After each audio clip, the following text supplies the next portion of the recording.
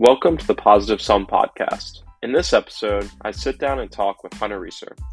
Hunter Reeser is a close friend of mine and the current assistant baseball strength and conditioning coach for Vanderbilt University. In this episode, we talk about Hunter's background, his thoughts on training baseball players, as well as some of the technology and tools that they use to train their athletes at Vanderbilt University. I had a lot of fun recording this episode and hope that you enjoy. So without further ado, let's get to the show.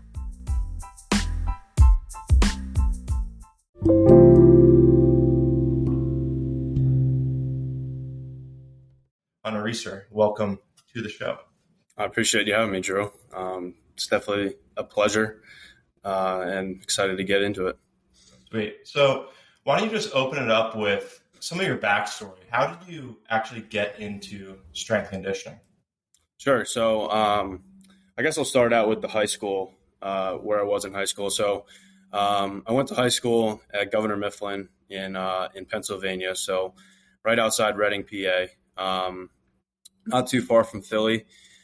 So in high school, I was a two-sport athlete, football in the fall, and then baseball, you could say, in the winter, in the spring, and then summer as well. But it kind of all started back in high school. I mean, I love the weight room. Honestly, I was working out with the high school football team in the weight room in the mornings when I was in like seventh grade. So I started out at a very early age in the weight room and just kind of fell in love with it. And, you know, that sensation and desire kind of never went away. So I started out early there. Then after high school, I committed to play Division I baseball at Fairleigh Dickinson University, small school in New Jersey. Played there my freshman year. Originally went in as a meteorology major. So I was fascinated with the weather and whatnot. And that was a biology major with like a secondary being meteorology. So got into like the science background of all things. Played my freshman year. Ended up getting hurt my sophomore year there. And at that point, I was kind of on the edge of wanting to transfer just because I wanted to get into strength and conditioning as kind of like my major focus in college. And FDU just didn't have that for me. So I was obviously looking at a bunch of schools, and Westchester was at the top of my list. So Westchester came up, and I was able to, get enrolled there, to get an exercise science program and also be on the baseball team. So it was the best of both worlds. Went into Westchester my junior year, and then that's when I met you, Drew. And that was a great experience as well. Just being able to actually focus more on the exercise science part of things from an academia standpoint was really big for me. And I enjoyed every second of it. And then baseball was just obviously, icing on the cake. So played junior and senior year, and then obviously my senior year of 2020 got cut short because of COVID. As you know, we were sitting in that classroom, and coach, broke us the news that the season was canceled. And at that time, I knew where I was going to go for grad school, which was at Springfield College up in Massachusetts. So I had the decision to make, and I was, I had a great baseball career, and at that point, I was kind of ready to transition to more of the coaching side of things. So hung up the cleats, hung up the jersey after that 2020 COVID season, and decided to go to Springfield College for my master's program. So I went to Springfield College, and that was a strength and conditioning program, which is one of the best in the nation. And that's kind of the reason I wanted to go there. Just because I knew I was going to excel and learn a lot as a coach. But at the same time, the network connections that come out of that university or college is unbelievable. So went to Springfield College for my first year, was an intern under the GAs that were there at the time. And at that point as well, I interned at the University of Massachusetts with the football team. And I forgot to mention, prior to going to Springfield College, so the summer of 2020, I had an internship with the University of North Carolina football team. So I was working with Coach Brian Hess there, who was a Springfield alum. So going back to then the spring of 21, went to UMass, worked with the football team there. And then the summer of 21, got the opportunity to go to Army West Point and work with their football team there, directed by Coach Connor Hughes, who's also a Springfield alum. So as you can see, there's a lot of Springfield college connections and whatnot. So I got my feet wet, with football, and loved every second of it. Being able to work with football was great. And then following that summer, I got the graduate assistantship with baseball, football, women's gymnastics, and track and field at Springfield College. So, I was programming strictly for 4 teams, which was a lot. They let us do all the programming, and then obviously we went and, got our programs approved by the director and whatnot. But everything was pretty much done by us. And that was one of the best experiences that I've ever had, was just being able to, program, for 4 different teams and just see how different 4 different teams work. So it was a lot, but it was all worth it in the end. And then the spring of 22, this job here with Vanderbilt baseball opened up, and I applied for it and was able to, land the job. And it has been one of the best jobs that you can imagine. Just being able to work strictly with baseball, all your time and energy goes into this team, which has been unbelievable, and very grateful for the opportunity for sure.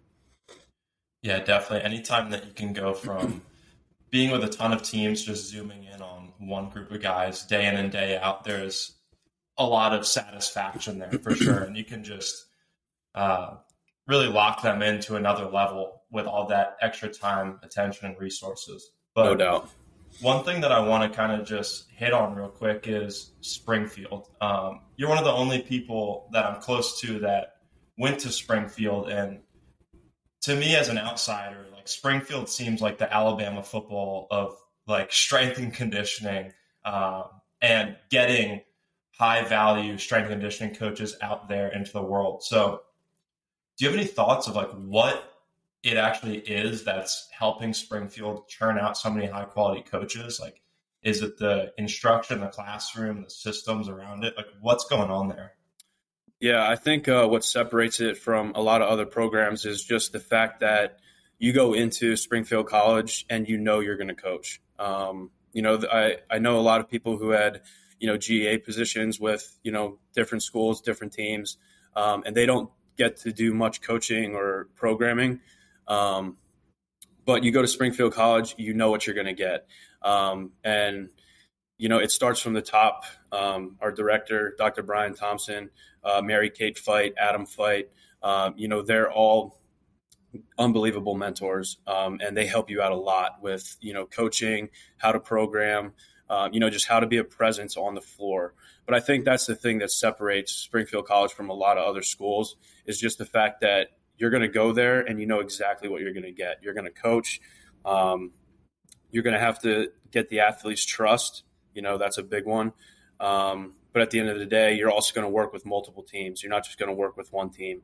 And I think that was the big thing with me is, getting to work with different teams that I never, ever had any experience with before. Women's gymnastics, track and field, getting to work with teams like that, just grew me as a coach in so many ways. Not just having to program for a different sport, but also having to gain their trust and get their buy-in. So I think, that's the big thing, like you said, that separates Springfield is just, what you're going to get. And if you completely dive in and put your head down and, work hard, you're going to come out of that school with, a lot of opportunities in the field of strength and conditioning. So I hope that answered your question. Yeah, definitely. And yeah, it seems like you've had, aside from just Springfield, a lot of great experience along the way, and most of them being in football. And obviously now, and growing up, you were a football player up until high school. You said you're a quarterback, right? I was, yeah. Yeah. So you had this football career, you had a lot of these football internships, and obviously you played baseball in college, but you kind of pivoted out of that football lane that you were kind of excelling through and then headed into baseball. So Were you like torn about that decision at all, or did you always know that you would do football or baseball? Yeah, so I kind of thought, football and baseball were my, meat and potatoes. That was what I was kind of, planning on doing after, my master's program. And obviously, this job opened up and I was able to get it, which was like, unbelievable. Um, but I wouldn't say I was too torn between the two. I knew I was going to do one or the other, if not both at the same time. But now that I look at it, I enjoy the collegiate baseball sector so much. You're just working with a different group of athletes, and obviously you're working with a lot of pro guys and stuff, but you've been around the college setting as well. It's just there's something different about it, and it's really special to be able to coach kids playing the same game that I played. Obviously, at a much higher level, though. These guys are far more talented than I was. I don't know, but it's cool to be able to coach them. But my experiences with football, I think, helped set me up for where I am now. Just being able to work with a team that's so massive. I mean, you're looking at the college football team now with over 100 guys, and having to navigate a room, having to coach different position groups and whatnot, and just have a presence on the floor when there's that many guys. I think that really, really helped me to where I'm at today, and I'm forever grateful for Brian Hess, Connor Hughes, Joel Reinhardt. They were all coaches that kind of influenced me to kind of get into this field. If it wasn't for them to being able to work with football, I don't know if I would be in this position. So. Yeah, definitely. It seems like the football experience has definitely had some carryover into baseball. But before we started recording the podcast, you were telling me that today's a game day. So I'm kind of curious about what does your day-to-day look like? Obviously, it's Tuesday, February 21st, as we're recording this episode. You guys are just starting to get started with games. So what does the spring kind of look like day to day, or even like a weekly layout? Yeah, so just like strength and conditioning in general, you're never going to get the same week from week to week. But generally when we get into spring, we kind of get into a more solidified schedule.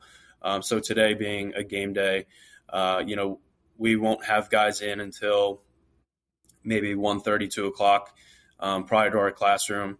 And sometimes that'll be pitchers, sometimes it'll be hitters, just depending on what day it is and, whether they have to get a lift in or whatnot. So I would say we get guys rolling in here around noon, 1 o'clock. We'll have our pregame meal. The guys that need a lift will come in and lift with us prior to our classroom.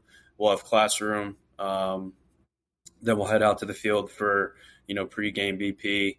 And then, we roll into the game after the opponent takes BP. So every game day is a little bit different in some capacity, whether that just be the guys that are coming into the weight room. If we don't have any, then, we aren't that busy that day. But it's a lot different than it is in the fall, but because we have a lot more solidified schedule now that we know exactly when the games are, what time they're going to be at. So it helps us, have a solidified schedule, and we're able to operate, on that schedule. Yeah. And are guys lifting on game days, even if they're starting in the games? So we won't necessarily have a full lift. Generally we'll have some guys come in and we'll do some, priming exercises, just more ballistic stuff, maybe some med ball throws, just stuff to kind of excite the central nervous system and get them prepared. But I mean, there are days where we will lift a day before a game, right? Obviously under control and under supervision, we're not going out and taxing their central nervous system with, real heavy weight, high volume, different things like that. But we'll get guys that'll come into the weight room because we leave it open for them if they want to get something in. Everybody has a different routine. So if guys come in, some will actually just hit an arm farm and try to get a little pregame pump so that they can juice the ball out of the stadium. But that's awesome. Yeah, we we encourage them to come in and get their work done, whether that be a priming session, soft tissue stuff, just to get whatever makes their body feel right, for the game. That's all that we can ask from them. Yeah, so I know a lot of college baseball teams were going in the direction of lifting pregame, even if it's, we're just hitting 4x2 on deadlifts and then like two other exercises, right? Just like something to keep you going because the schedule is so demanding and so busy. What is your kind of take on that? And have you guys thought about lifting on game days, like on a getaway day, for example? Yeah, I mean, I think there's a lot of benefit to it. And at the end of the day, it also comes down to, do you have the schedule to be able to do it? Because like when we're at home, it's a little more difficult because our guys are in class. So they may not be getting over to the facility until, an hour before our classroom, where that may not give them enough time to actually come in and get, the work they need to get done. So that's why when we're kind of at home, we kind of leave the weight room open for guys that want to come in and get some pregame stuff. But we make sure that if we're lifting before a game, like the day prior to, that it's high intensity but low volume, something that's going to really get them primed up for the next day. And whether that be, some heavy trap bar deadlifts, heavy squats, whatever it may be, some ballistic med ball throws, we'll do that. When we go on the road, generally that Friday morning, we will do some form of movement, whether that'll be in our opponent's weight room, if we have access to it, or it'll just be in like our meeting room in the hotel. We'll do some movement stuff, whether that be some med ball stuff, soft tissue rollout, whatever, like I said, whatever gets the guys feeling good. But I do think there is a lot of benefit to lifting on game day, especially if it's done at high intensity with low volume. It's going to excite the central nervous system, get them primed up and ready to go. And a lot of times guys will leave the weight room feeling much better than they did coming in. And that's, at the end of the day, that's exactly what you're looking for. We want them to be feeling good as they step onto the field so that they can perform at a high level. Yeah, that makes a lot of sense. And what kind of technology are you taking advantage of throughout the week? Are you guys using stuff like Catapult or like Kaiser, things like that? Yeah, so we're very grateful here. We have access to Elite Form, so we have Elite Form on all 7 of our racks. So what we're doing is we're constantly measuring our power output with our like barbell jumps, trap bar jump shrugs, different things like that. Because I think what we're planning on doing using that, if we're going to monitor it week to week, if there's decline in some power output, maybe we can go back and look and see, is this guy fatigued right now? What's going on here? And if it continues to trend down, then we have to probably change something in our program, or just get in touch with our sports medicine staff, see what's going on. So we have Elite Form, so we track that a lot. And that's just not with squats or jumps, I say. It's with squats, different things that we do inside the rack. So we're constantly monitoring stuff like that. Like you said, we do have Catapult. So we wear Catapult for every training session, every game. And what that tells us is we really look at just total player workload. Acute to chronic ratio is another big one that we look at. But at the end of the day, too, we kind of want to see how fast guys are getting during the game. I think that's one thing that we like to look at, and I know it's one thing that the players like to look at as well. We'll have some guys hit a double and, sprinting out of the box, and they'll come back into the dugout and be like, or the bunker out, and they'd be like, I want to know what I got on that double. You better tell me how fast I went. So the guys buy into it, and the guys really like it as well. So we have Catapult, we have Elite Form, and then we also have force plates. Not so much that we're going to have access to too much during the season because they're over in our Olympic weight room. But we do have access to those for, counter movement jumps, mid-thigh iso pulls, different things like that. And then we also have a Nord board.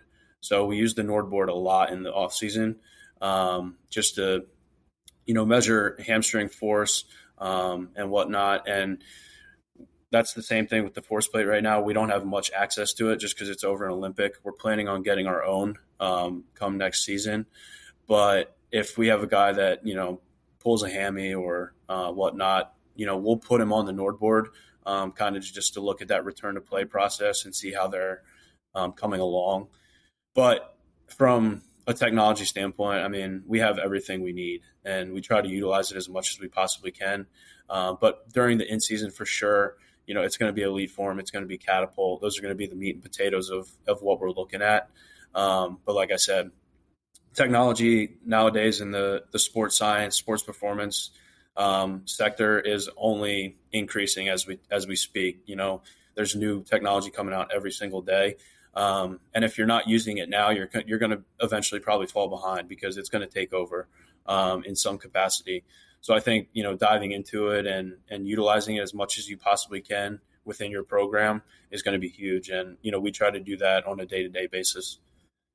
Yeah, one of my curious questions is, I mean, obviously at the SEC level, most people probably have any number of these things: elite form, catapult, force plates, Nordboard, Tendo or GymAware, all these pieces of technology. But how do you guys actually funnel it down into an actionable decision? Do you have a sports science person on staff? Is it you or your head baseball strength coach making those decisions from a sports science perspective? Is it a team approach with sports medicine as well? Speak to that a little bit with actually taking that data and actually making decisions. How does that process come about? Yeah, so I think that all starts as soon as we get together in the fall, right? Before we even start, Walker and myself and our athletic trainer, we'll kind of meet with our sports science director across the street, Tyler Clark, aka Rex. He is unbelievable when it comes to sports science, and he has so much experience in the field of strength and conditioning and sports science, working with football specifically. He's been everywhere. He's been at Iowa. He's been at Nebraska. He's been here at Vanderbilt, working with the football team, and now he's director of sports science. So we talk to him a lot about sports science and what we can use to measure different things throughout a given year. So I think that all starts in the fall. We'll just go to the whiteboard and be like, what specific things do we want to track over a given year, right? Whether that be, power output, if we're getting on the Nord board, like hamstring strength, mid-thigh pull, isometric strength, just different things like that. And we'll put it on the whiteboard. And then we may have 10 to 15 different ideas that pop up. But at the end of the day, you can't do all 10 to 15. So you have to narrow it down and be like, what are going to be the most beneficial for us to look at as a, sports performance staff, but also what are going to be the best, exercises, different things for our players, right? What's going to give them the most bang for their buck. So we have a lot of communication when it comes to that. And, it's going to probably differ from year to year. There'll be different ideas every year. So that all starts early on when guys get back, in the off season, we'll look at that and then we run with it the rest of the year.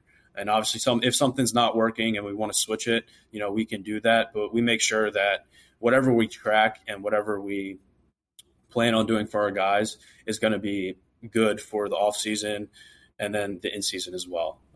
So, with catapult specifically, we look at acute to chronic ratio. Like I said, with the Nord board, we're looking at just peak force, hamstring strength. If there's any asymmetries within hamstring strength or, we look at that and we can program differently for, that specific individual. The force plate, we look at counter movement jump, peak eccentric strength and how fast they can absorb, force and redirect it. That's one thing that we're looking at a lot because if you look at the game of baseball, it's a lot of that, right? Stopping on a dime and redirecting yourself, to get a ground ball or, to catch a pop fly, different things like that. And then elite form, we're looking at peak power. We're looking at, velocity parameters with, our squats, bench, whatever exercise we program, for that phase. So those are kind of the main things that we look upon, and those are the main things that we narrowed it down to early on, and we stick to them now. And then obviously there's going to be some things that we need to improve or some things that we need to just get rid of for next year. So every year is probably going to be a little different as we grow and as we learn more about just sports science and technology in general. But like you said, we planned it out accordingly early on before our guys even get here and before we start, so that we know exactly what we're going to do, when we're going to do it, and how we're going to do it. So, yeah, that makes a lot of sense. And one of the ones or piece of technology that I want to zoom in on a little bit is Catapult, because that's one of the ones that I have more experience in compared to others. So with the Catapult, like you're tracking acute to chronic, but what kind of decisions will be made off of that? Are they decisions at the team level? Is it more at the individual level? And then in that picture, like, how are you flexing to decrease workload or increase it? Is it mostly coming from practice? Is it coming from games, or not games, practice or training, like in the weight room? Or who's kind of flexing to decrease that workload or increase it? Yeah, so that's a great question, and there's probably so many different answers that you can give for a question like that. But I think what we do here when we look at that stuff is we want to make sure that our guys are able to handle the workload that's going to be brought upon them come the preseason. So back when it starts all in the fall, we're going to do a lot of high speed running, tempo work, just covering an immense amount of yards, just so that we're preparing their tissues and stuff for the preseason. So then when we get to the preseason and we look at, the acute to chronic work ratio, that's when we can start to see some trends. And if guys acute to chronic ratio is significantly high and they're at an increased, rate for injury, then that's something that we can mention to the coaches and be like, this is a guy that we need to kind of look out for, especially just workload management, especially on the field. And then from our standpoint in the weight room, if we see a guy that's like that, we'll just decrease volume in the weight room, maybe decrease some exposures to any jumps, any loaded jumps that we may have for that day, different things like that. But generally when it's one guy, it's probably going to be a couple more too. Obviously I know everybody's body can handle different stressors and whatnot. But when it comes to stuff on the field, if one guy's picking up a lot of, high speed yardage and just a lot of total yards in general, there's probably going to be a couple other guys that are doing the same thing. So at that point, we may just limit everybody in the weight room, whether that's dropping a couple sets on our compound lifts, getting rid of our loaded jumps for the day, whatever it may be. We want to make sure that our guys are as fresh as possible. And we'll look at that stuff and we'll, coordinate with the coaches as well. If they had a really heavy, dense practice with a lot of running, we'll tell them that maybe they can back off a little bit the next day and just give them some rest on their legs and their feet, just so that they're preparing their tissues for competition when it comes that time. And, our coaching staff does a great job with, just coordinating practices and training sessions and, knowing that the guys are going through a lot, especially in the preseason, when it's such a short amount of time to prepare for the actual season. We try to get as much as we can, but in a safe manner as well.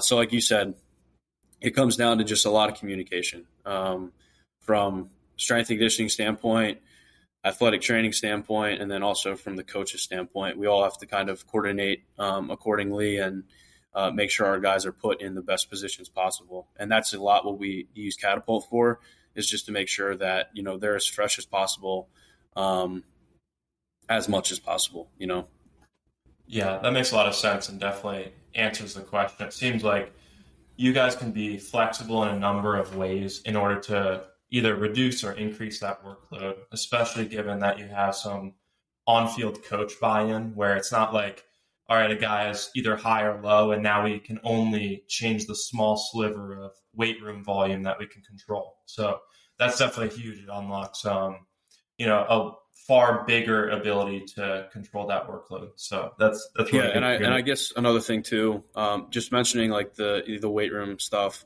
I mean, there's been times too where, at the end of the day, strength and conditioning coaches, we program these great phases, these great, 4-week blocks, 8-week blocks, whatever they may be, right? And we're like, oh, this is, the best program possible, right? It's never going to go that way. So there are times too where, we'll lift or after practice, I should say.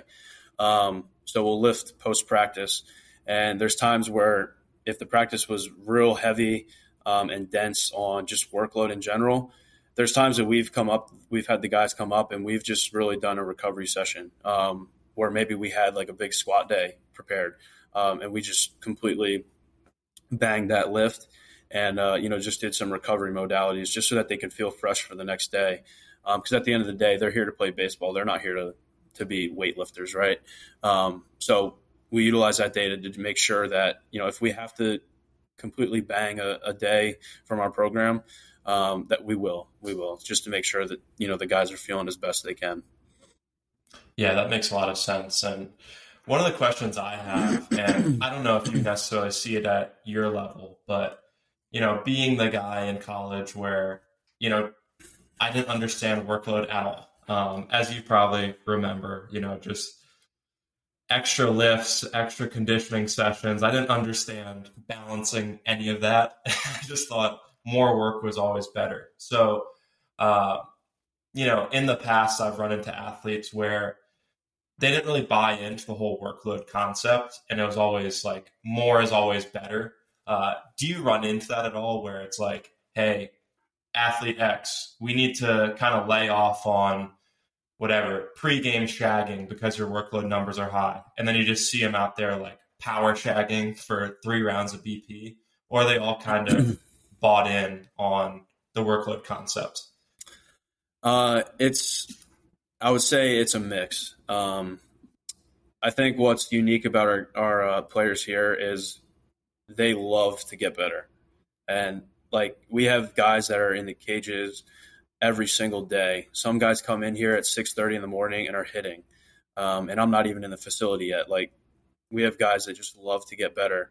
But I think the cool thing about a lot of our players too is they're interested in what we do as strength and conditioning coaches and how we program different things. So they're constantly asking us different questions, regarding, why we do this specific lift. What can we recommend for them to do on their off days, and different things like that. But we have guys that, just love to get their work in. And we try to do our best to tell them that, we want them to get their work in. And if they have to do extra work, like we're all for it. We just tell them to be smart and, not do anything that's going to be too detrimental to, just their central nervous system. Because at the end of the day, they have to be prepared to take the field almost every single day, whether it's for a game or whether it's for a training session. So, we tell them if they're going to get their extra work in, they just have to make sure that they're being smart about it. And we'll kind of educate them on that and just be like, you ran a lot of high-speed yardage yesterday. You accumulated a lot of total yardage. So maybe staying off your feet, for the majority of today would be beneficial for you so that you're ready for tomorrow. Different things like that. But at the end of the day, too, we really harp on just recovery and different ways that they can, recover, whether that be some physical stuff, some nutritional stuff, obviously stuff that you probably really enjoy to talk about, Drew, when it comes to nutrition and whatnot. We have a nutritionist here that kind of guides them in that direction.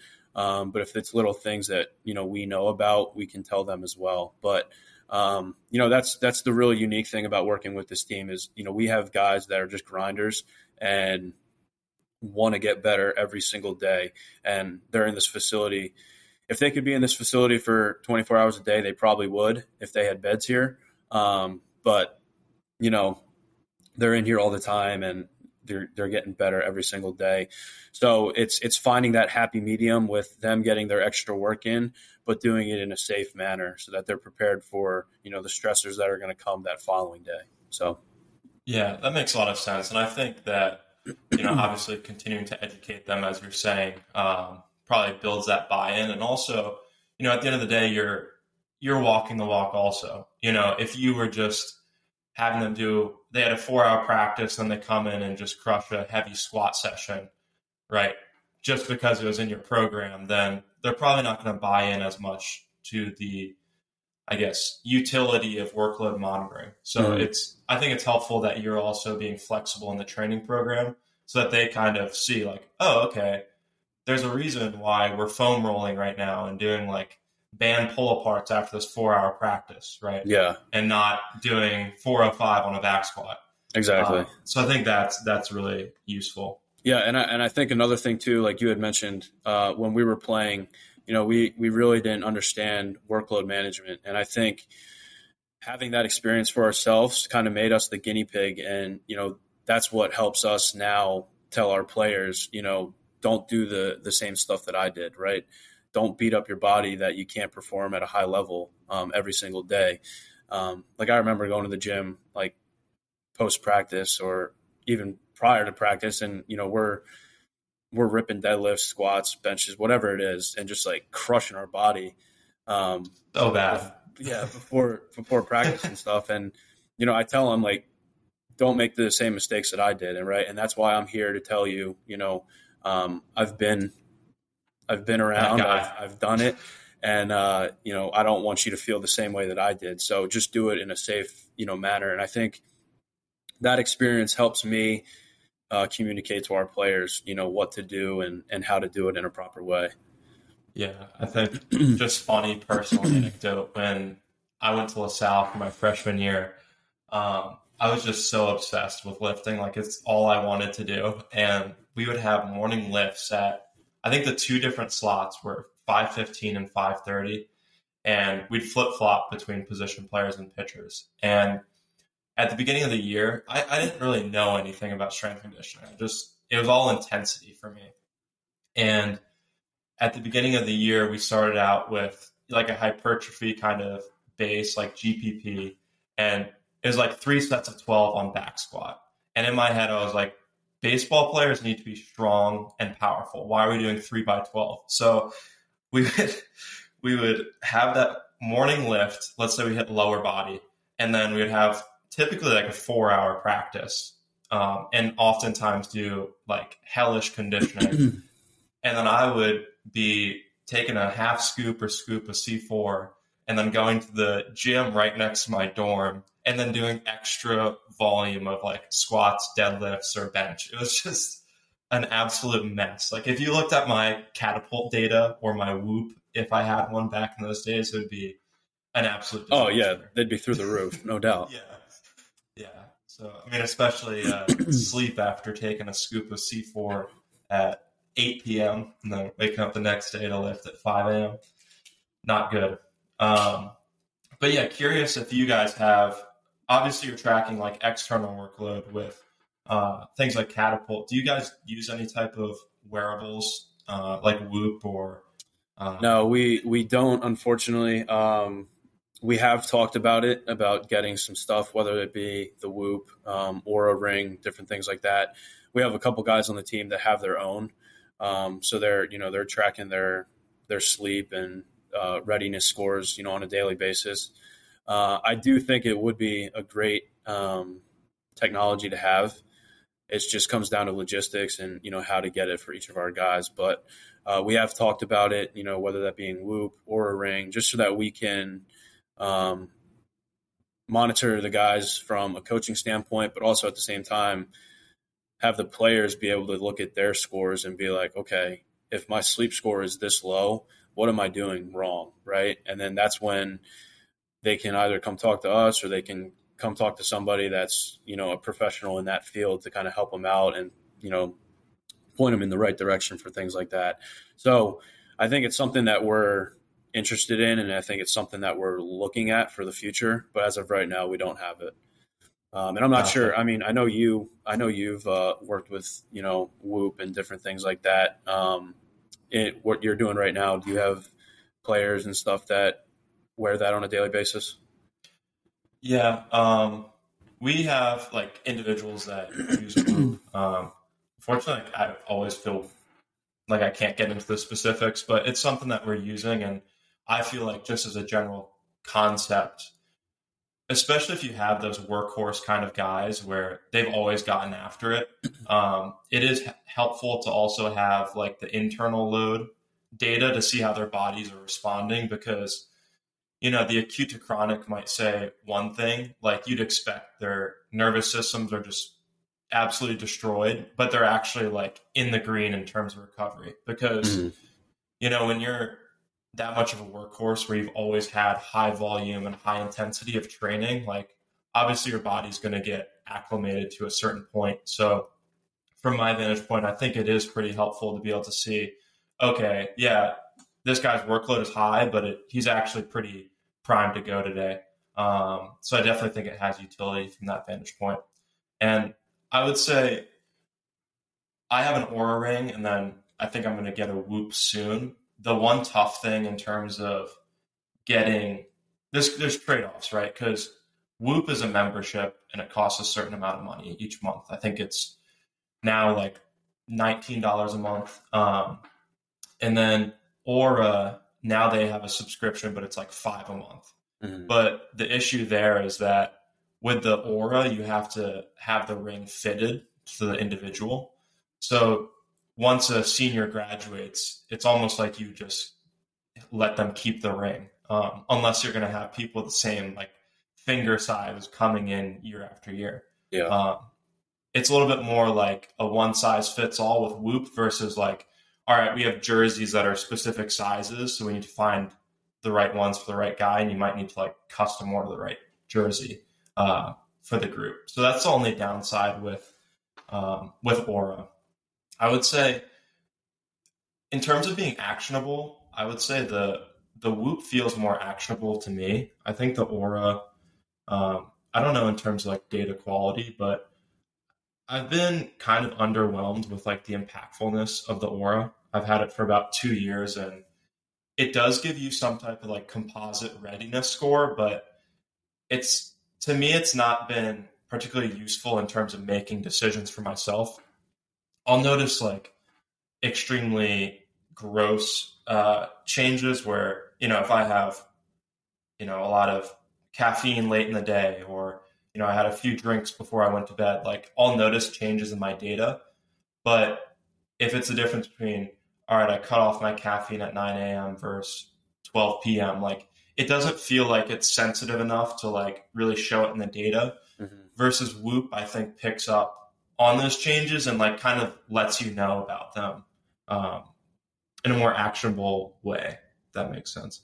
Yeah, for sure. And we've done a lot of research with that stuff, and if we were to get, whether it would be Whoop or a ring, like what are we gonna look at? What are we gonna tell our guys to make sure that they're monitoring different things like that? Because at the end of the day, there's so much that you can monitor from a Whoop and or a ring standpoint, and it's just picking out the few that you want to use and that are going to benefit the guys. So if the time comes where we do get it, we'll have probably a couple of metrics that we'll look at. But until then, it's just your daily question when they walk in the door is like, how's your body feeling?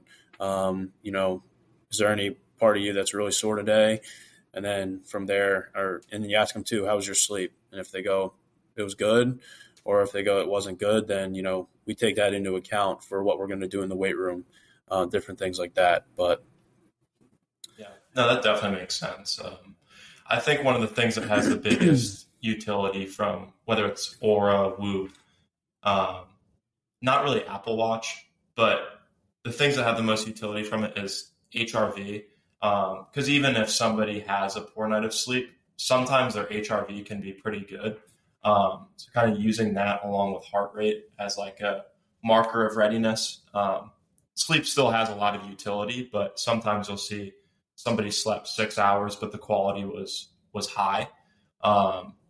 And their HRV and resting heart rates in a good zone. There are some limitations too with HRV when you get into like differences between Aura, Whoop, and Apple Watch. Just to nerd out for a second, like Apple Watch is just time sampling the HRV throughout the day. Like it's not just taking it during certain periods, so it's tough to compare like apples to apples. Mm-hmm. Aura is in the last 5 minutes of sleep, so that's a little bit more consistent because you're sampling a consistent time period. But what's really nice about Whoop is that they take it during slow wave sleep, and that's a phase of sleep where it's really difficult to wake you up. So I think it's like 90 or 100 decibels, like really loud sounds are difficult to wake somebody up from that phase of sleep. So you can say that they're in like a state where taking the HRV is the most actionable because it's really easy to compare the two.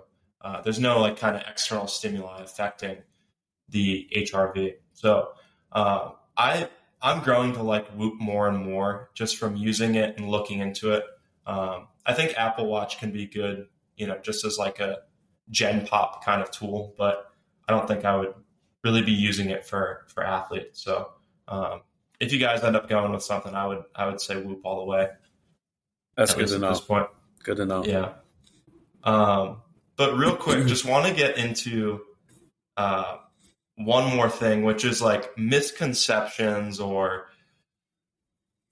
like things you always hear about baseball training that I feel like people are coming around on, or there's more nuance. The first of them is bench pressing for baseball. What are your thoughts on bench pressing in baseball? Barbell bench, dumbbell, weighted push-ups. What should we be thinking about here? So I may ruffle a lot of feathers with this one, but we do barbell bench press our guys, specifically in the off season. And it comes down to, I don't think there's any bad exercises. There's just bad ways to perform them. Right. So if you're putting athletes in a bench press, but they're doing it with poor technique, poor movement quality, then you'll probably end up getting some type of injury or some type of, impingement, whatever it may be down the road. Now we do all three of the exercises that you talked about. We do barbell, we'll do football bar bench, we'll do dumbbell, and we'll do weighted push-ups and stuff. They all play a role at some type of exercise in our programs and at different times of the year. Okay. But early on, we will bring out the barbell for our guys, and we'll tempo really hard at the beginning of the year just to make sure that the movement quality is there and that we're putting the guys in the positions that we want them in so that they can kind of get that ingrained in their movement pattern and whatnot. But it comes down to we have eyes on every guy. So if there's a guy that's really struggling with the proper technique and stuff to perform the movement the way we want it to, then we'll just get rid of the movement for him and we'll go to something else, right? So we're not going to leave the guys in a position where they're not able to, just because they can't bench press, they're not going to do any pressing at all. Like if you can't regular barbell bench press, then we'll put you in a dumbbell so that it puts you in that right position. But I really do think there is a lot of carryover for, just getting stronger upper body, right? You think about it with pitchers and whatnot, they're extending that arm so much and, their pecs are getting exposed a lot, right? So if you strengthen that area, then, I think there is a lot of benefit to, bench pressing and doing it heavy. You hear stories all the time of pitchers, in the pros and stuff. I mean, now it's not every pro, but there are a lot of guys in the pros that, can bench press upwards of 315 pounds. And a lot of times with strength and conditioning coaches hear that, they're like, well, they shouldn't be doing that and, different things like that. But if you're doing it correctly, there's a lot of benefit to it. So, we harp on our guys to make sure that when we're doing that type of movement, that we do it with the best technique that they possibly can. And you do it rep by rep, right? So if we have a set of 5, we want our guys to brace every single rep all right, and reset after they get to the top, right? So we're not just banging it off our chest, doing 5 reps, really quick like that, right? Every single rep that we do has to be the best rep that they can possibly do. So we tell our guys early on that that's how we're going to lift in the weight room, and they've come to love the bench press. As you could say, we have some guys that are meatheads and really, really enjoy just being in the weight room, and they love when it comes to bench press day.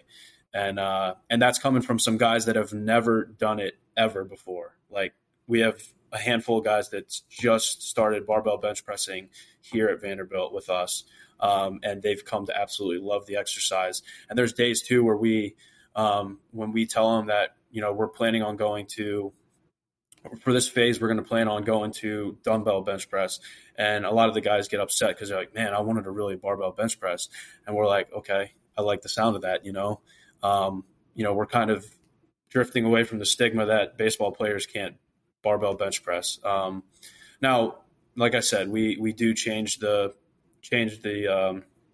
movement every now and then. So we're not going to barbell bench press all year round.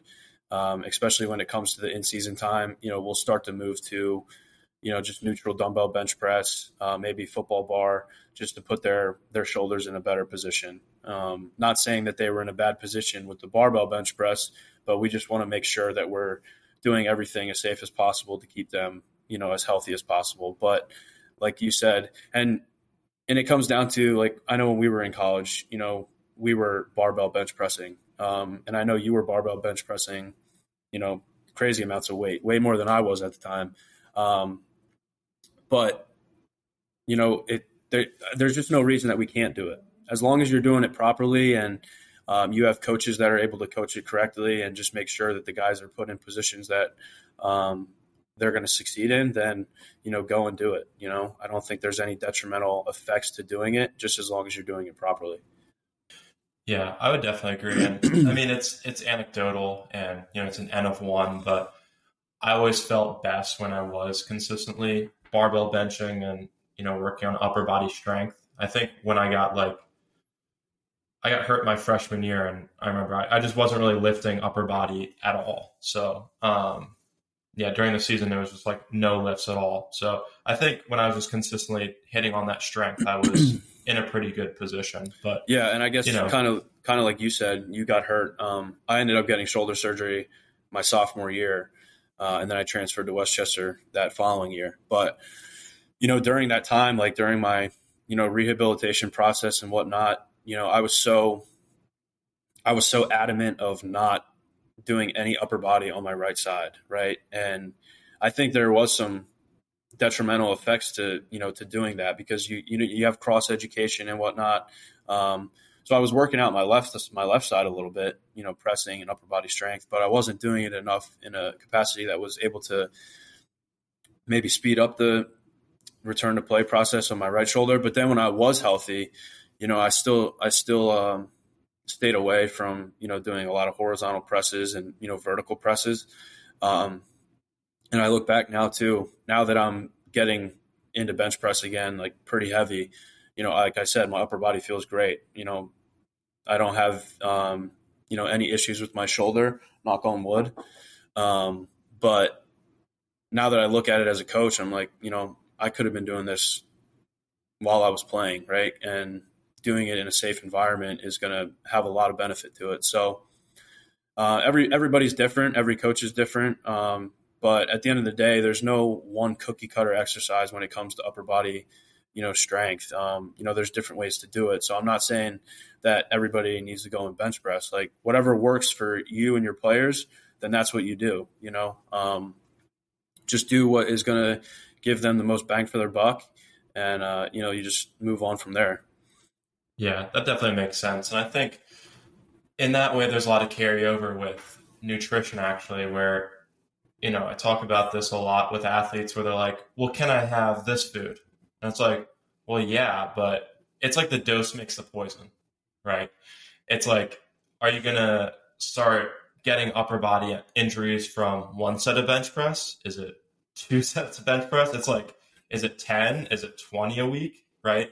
What intensity is it, right? The dose makes the poison there, because I don't think by just laying down on the bench and popping out reps of 95 pounds, like people are going to all of a sudden start getting upper extremity injuries, let's say, or even pushing it beyond there. But, Yeah. Maybe if we're talking about having like a bodybuilding style upper body day where it's like 10 sets of bench press, like, yeah, that's probably a little bit in excess. No doubt. And I think another thing you brought up that just brings me back to the bench press too is with the barbell bench press, you're able to load it a lot heavier than you would with like dumbbells, right? Because some dumbbells, like some gyms only have dumbbells that maybe go up to 80 pounds or so.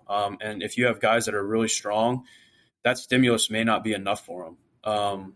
And if you're trying to, gain some upper body strength, you got to overload, their body and those tissues, on a daily basis. So at that point too, that's where barbell bench press may come in handy, is like you can load it up a little more than you would be able to do with, 80 pounds in each hand. So like I said, there's different ways to get that stimulus, but if you're looking at it from, a strength standpoint and really want to, increase their total upper body strength, then the barbell bench press allows you to get to that stimulus, in a different manner.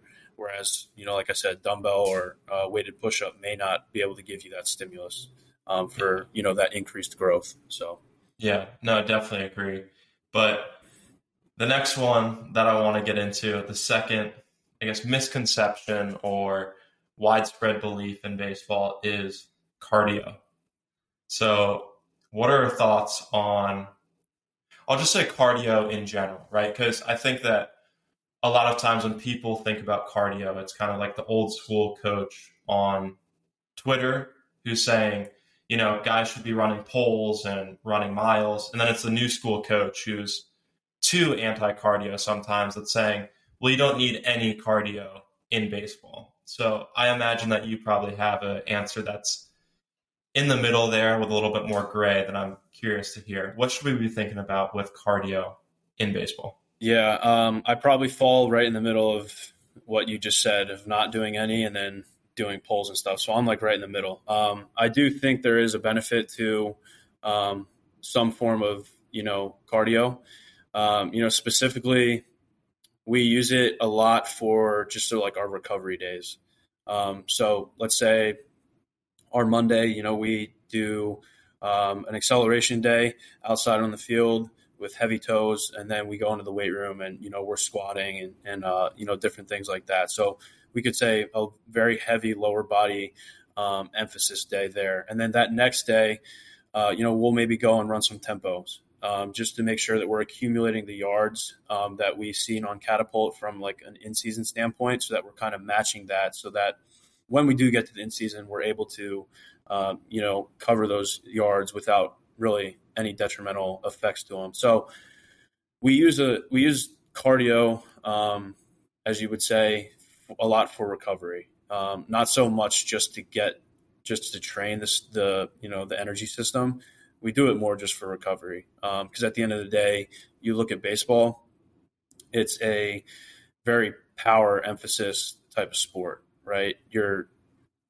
If you're a pitcher, right, you're throwing, catching the ball, and then you have that 20-second pitch clock now. So you're throwing another pitch at full intensity, maybe 10 seconds after that. So it's a lot of just, power repeatability type of things there. So maybe long distance cardio would have an effect on pitching and just your stamina within a game. But it's too hard to make a pinpoint answer on that and a pinpoint judgment on what you should do.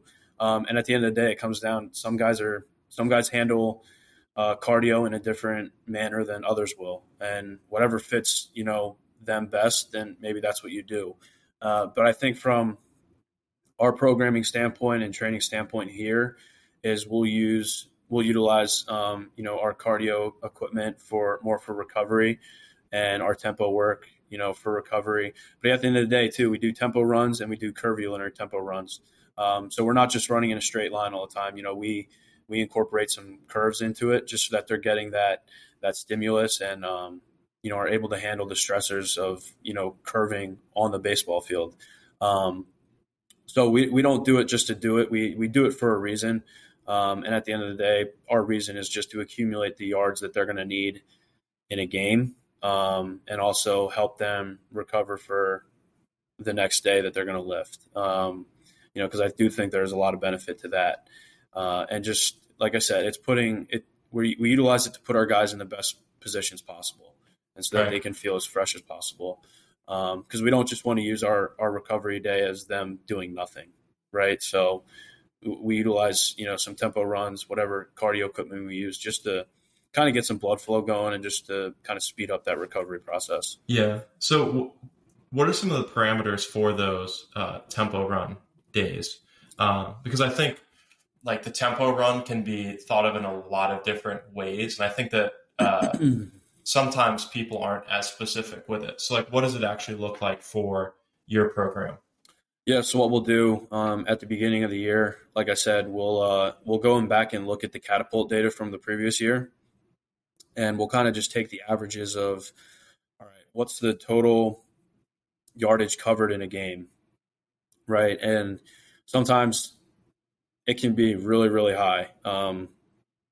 You're looking at sometimes some guys can cover 8,000 to 9,000 yards a game just in the game itself, and it's rare that happens all the time, but there are some cases where that does happen. So, you go back and look at the catapult data from the previous year, and you take the highest average of total yards. That's at least what we do, and then we kind of go off of that how we structure our tempo work, just so that we're kind of building up to that highest total yardage.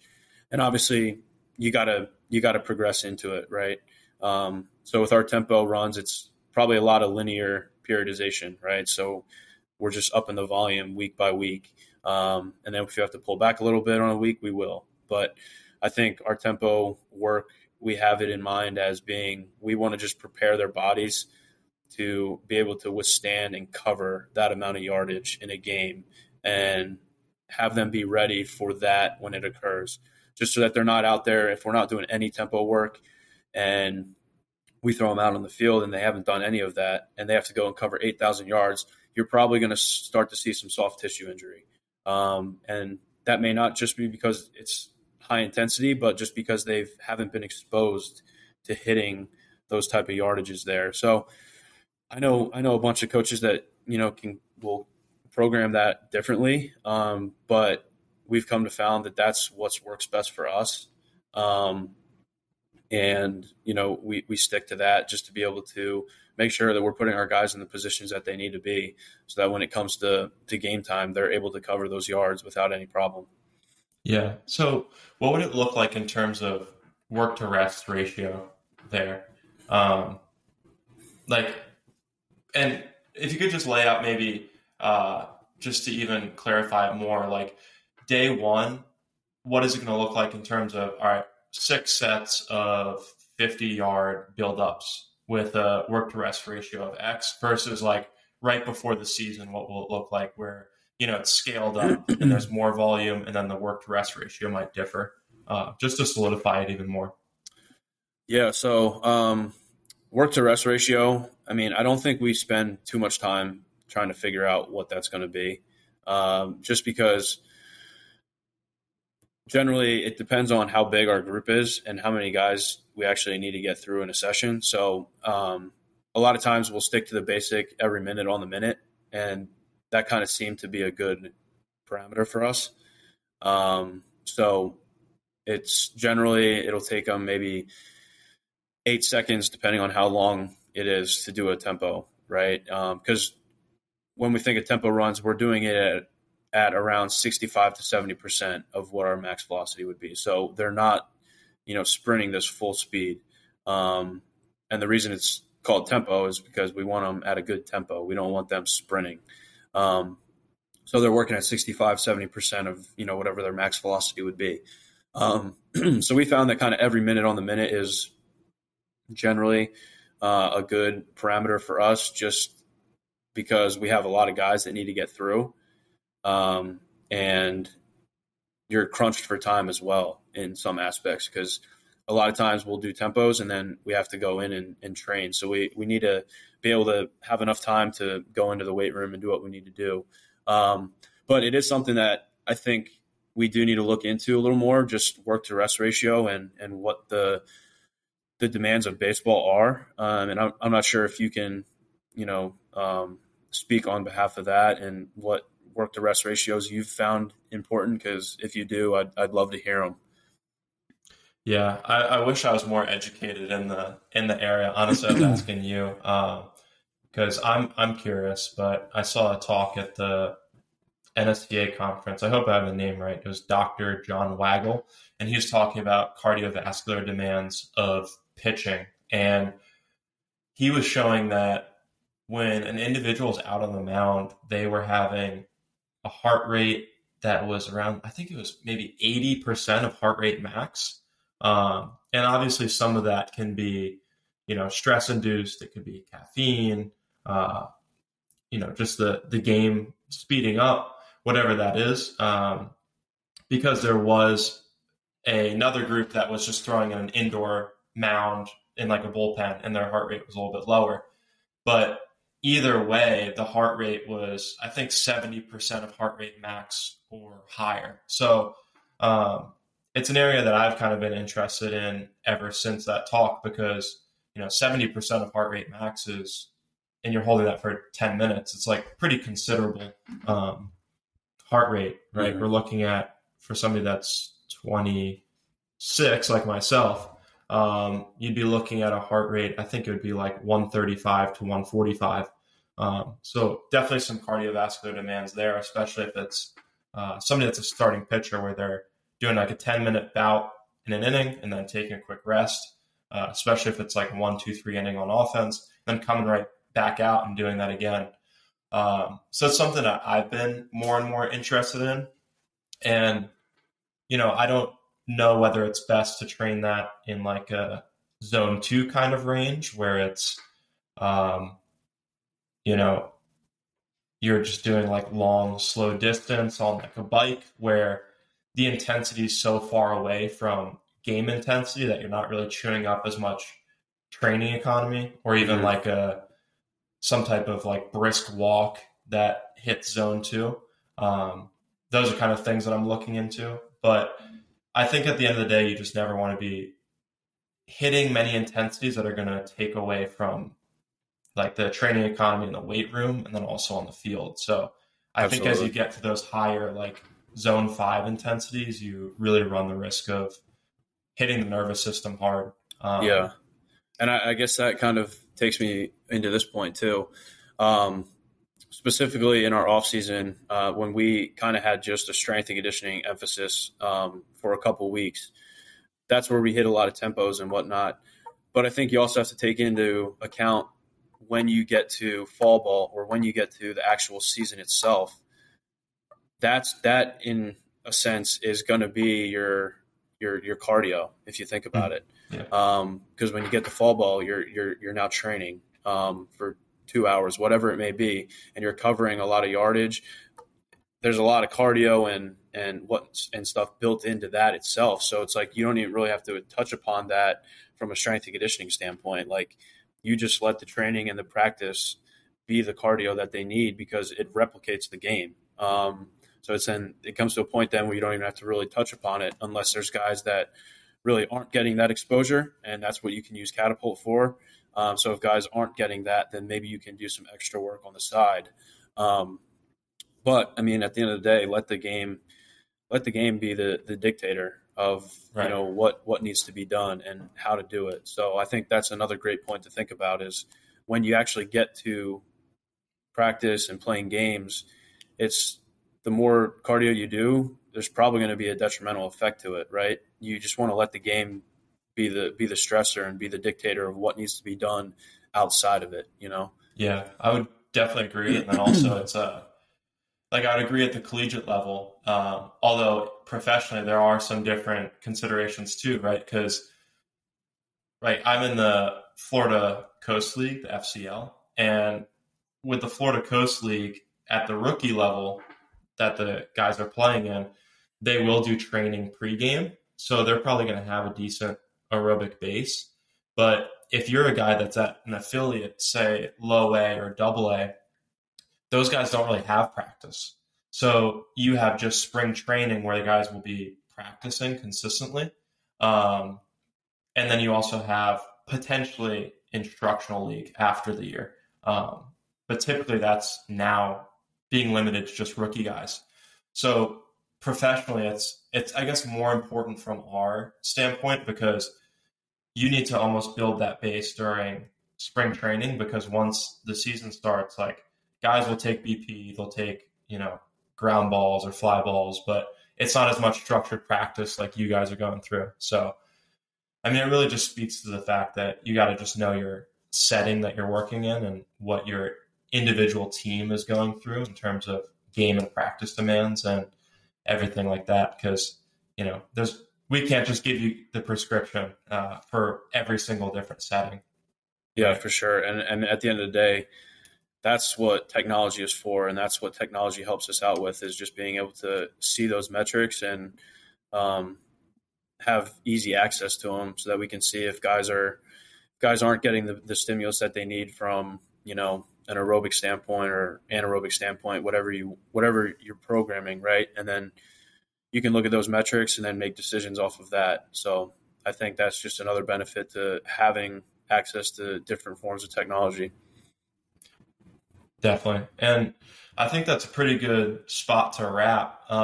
Anything that you want to plug or even anything else that you want to cover before we wrap things up? I would just say, working with baseball players, train them like the athletes they are, right? They're athletes at the end of the day. They're not just baseball players, right? We have a lot of guys that were multi-sport athletes in high school. So there's no one way to program for a baseball player. I think, just train them to be the athlete that they are. Now, obviously, there's some sport-specific things that you may need to touch upon in the weight room, whether that be rotational med ball stuff, different things like that. But at the end of the day, just train them like the athletes they are, squat, hinge, push, pull, different things like that. And, you'll see a lot of benefit to it. And at the end of the day, one of the main things that we've touched upon this year is just sprinting and sprinting on a consistent basis, expose them to high intensities and get them to 95 to 100% of their max velocity on a weekly basis, because you'll see a lot of benefit to that. They're not only going to get faster on the field, but you protect them from soft tissue injuries, hamstrings, different things like that. So obviously every coach has a different way of programming and whatnot, but at the end of the day, just kind of take a step back and be like, all right, let's train them like the athletes that they are and not just as baseball players, make them well-rounded athletes, and you'll see a lot of good things that come from it. So, yeah, no, I think that's such an important point. I think that we kind of get pigeonholed with our mindset with baseball players. So that's very important. But yeah, people can find you on Instagram, right? Are you on Twitter? Yeah, so I'm on Instagram. My Instagram is Coach Reeser. So you can find me on there. And then Twitter, you can find me at Hunter Reeser. And then obviously I have some LinkedIn and different things like that. But I would say Instagram and Twitter, I'm probably on there the most, and trying to put out more and more content. I just think there's so much to learn from everybody on Instagram, because I think that's the main form of communication now with coaches and whatnot. Just putting out videos and different posts and stuff that you can take away a lot from it. So I'm trying to get more in depth with Instagram and Twitter. So if you're interested, that's where you can find me. And I can also give you my links and stuff if you want to put it in the notes or whatever. But yeah, those are the two main platforms you can probably find me on. Awesome. Well, Hunter Reeser, everyone, thank you for coming on the show. I appreciate it, Drew. It was a great time. I'm sure we could have probably made this 8 hours, 3 hours. Yeah. Just spitting knowledge, but no, I appreciate you having me on, and look forward to chatting it up with you more. Sweet.